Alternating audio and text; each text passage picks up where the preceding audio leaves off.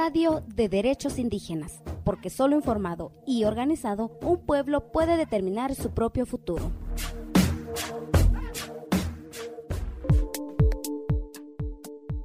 Bienvenidas y bienvenidos a este espacio informativo. ¿Cuáles son los últimos sucesos que involucran a los pueblos indígenas del mundo? Como parte del derecho a la información, Cultural Survival le presenta este noticiero con notas relevantes de Latinoamérica, África y Asia. Puede escuchar, descargar y compartir de forma gratuita. México. Megaproyectos y extractivismo son contrarios a la dignificación de la vida de los pueblos.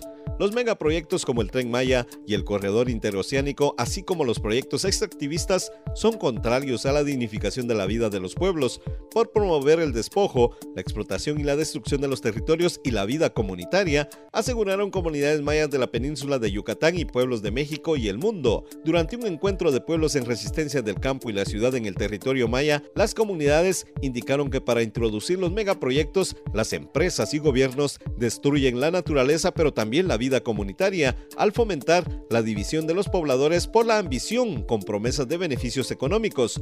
Por su parte, 9 relatores especiales y un grupo de trabajo de derechos humanos de la Organización de las Naciones Unidas advirtieron que el Tren Maya podría poner en peligro los derechos de los pueblos indígenas y las comunidades a la tierra y los recursos naturales, los derechos culturales y el derecho a un medio ambiente sano y sostenible. Organizaciones se pronuncian ante criminalización del pueblo Kaqchi.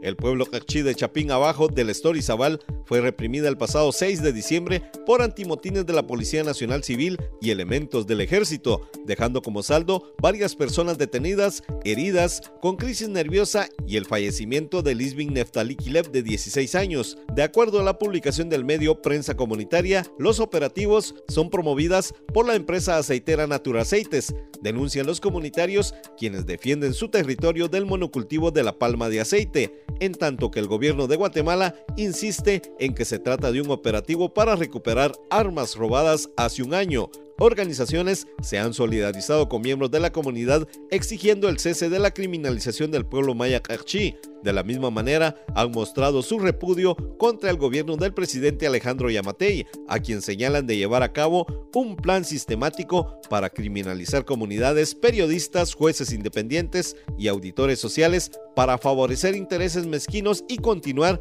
con el saqueo de los recursos públicos. Honduras inicia debate y aprobación de la Ley de Prevención para Personas Desplazadas. Tras la lectura del dictamen, el Congreso Nacional inició el primer debate de la discusión y aprobación del proyecto de la Ley de Prevención, Atención y Protección de las Personas Desplazadas Internamente. La diputada Ligia Ramos señala que la iniciativa tiene como objetivo crear una política de Estado que ayude a proteger a las personas víctimas de desplazamiento forzado por razones de violencia, además de darles ayuda psicológica. La funcionaria apunta que en Honduras 55,000 familias han sido víctimas de desplazamiento forzado interno por situaciones de extorsión, pandillas, trata de personas o porque les quitan sus propiedades.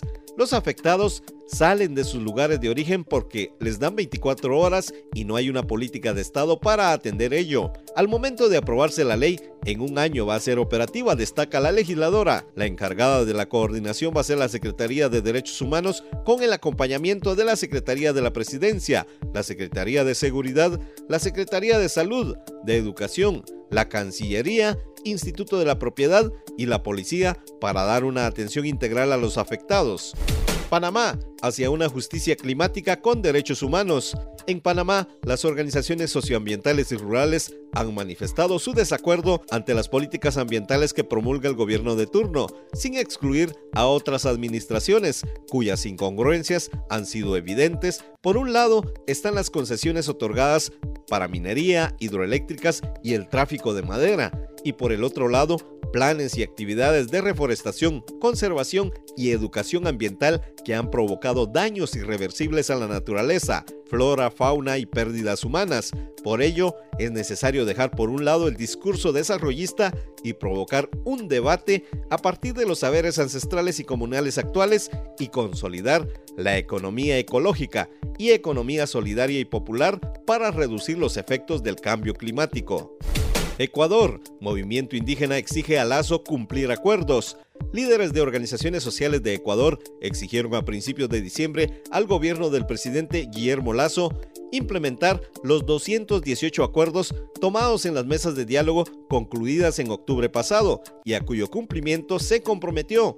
En conferencia de prensa, el vicepresidente de la Confederación Nacional de Organizaciones Indígenas y Negras, FENOCIN, Atari Zarango, alertó que los acuerdos en temas tan significativos como educación, salud, seguridad y condonación de deudas de la banca pública han quedado solo en el papel. Por su parte, el presidente de la Confederación de Nacionalidades Indígenas de Ecuador, CONAE, Leonidas Issa, reclamó a Lasso y al ministro de Gobierno, Francisco Jiménez, a cumplir lo acordado, criticando al Ejecutivo de señalar que es inviable la condonación de las deudas de la banca pública para brindar alivio financiero a miles de familias campesinas, mientras favorece a grandes grupos económicos. Issa anunció que la organización que representa realizará una evaluación cualitativa y cuantitativa del tema en febrero de 2023. Bolivia alerta que 18 pueblos indígenas están en riesgo de desaparecer. El viceministro de Descolonización de Bolivia, Pelagio Condori, alertó que recientemente 18 de los 36 pueblos indígenas reconocidos por la Constitución Política del país están en riesgo de desaparecer, al encontrarse en un estado de extrema vulnerabilidad. De acuerdo con el titular, entre las comunidades mencionadas se encuentra la milenaria etnia de los hombres del agua, los Uromuratu, un pueblo tradicionalmente de pescadores y cazadores que para sobrevivir dependían del lago Poopo, que en el 2015 se secó derivado de la crisis ambiental. Por su parte, el Viceministerio de Descolonización y Despatriarcalización identificó las naciones y pueblos de alta vulnerabilidad para hacer un diagnóstico de su situación para posteriormente plantear proyectos que fortalezcan su cultura.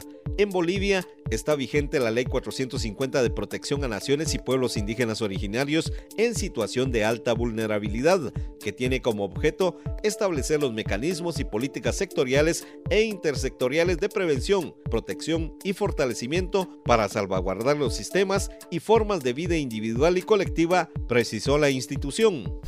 Argentina, el costo social y ambiental de la megaminería de litio. Comunidades indígenas, campesinos y asambleas socioambientales en Argentina rechazan la megaminería de litio.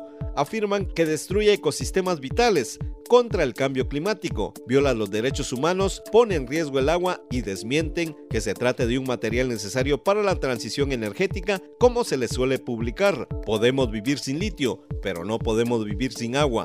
Es la frase que se repite en las comunidades de Catamarca, Jujuy y Salta, donde existen explotaciones y proyectos de megaminería de litio. Las organizaciones dan cuenta de las consecuencias del extractivismo en las salinas, sobreconsumo de agua, contaminación y vulneración de los derechos humanos. ¿Quién se hace responsable del saqueo, de la contaminación del agua que usan? Conocemos a las mineras desde hace 3 décadas, por eso decimos no a la minería de litio, remarca el cacique de la comunidad indígena Acatameños del Altiplano, Román Huitián. Agrega que el gobierno no ha respetado los derechos de los pueblos indígenas al autorizar licencias sin realizar la consulta y el consentimiento, como señala la ley. India. Pescadores protestan ante reactivación de la construcción del puerto de Badaban. El 21 de noviembre, miles de pescadores, pueblos indígenas de la India conocidos como los Adivasis, agricultores y otros residentes de Palghar Tain y Mumbai se reunieron en Assam Maidan para exigir la reversión total del proyecto propuesto del puerto de Badaban en Danau Taluka. La protesta fue respaldada por 7 organizaciones que representan los intereses de los pueblos indígenas de la región y se llevó a cabo el Día Mundial de la Pesca. La resistencia al proyecto por parte de las comunidades locales ha ido ganando fuerza a la luz de los acontecimientos recientes y las declaraciones del viceministro en jefe Devendra Fadnavis, quien prometió perseguir agresivamente el desarrollo del puerto. Con un costo estimado de $8.950 millones estadounidenses, se propone que el puerto de Badaban sea el puerto más grande de Asia y es parte del programa Samarjala del Centro. Anteriormente, la Autoridad de Protección Ambiental de Danau Taluka lo canceló, considerando el daño potencial que podría causar en la región, que ha sido declarada ecológicamente frágil desde 1991. Sin embargo, la propuesta para el puerto de Badaban ha sido revivida una vez más. Indonesia. Gobierno no protege derechos de los pueblos indígenas.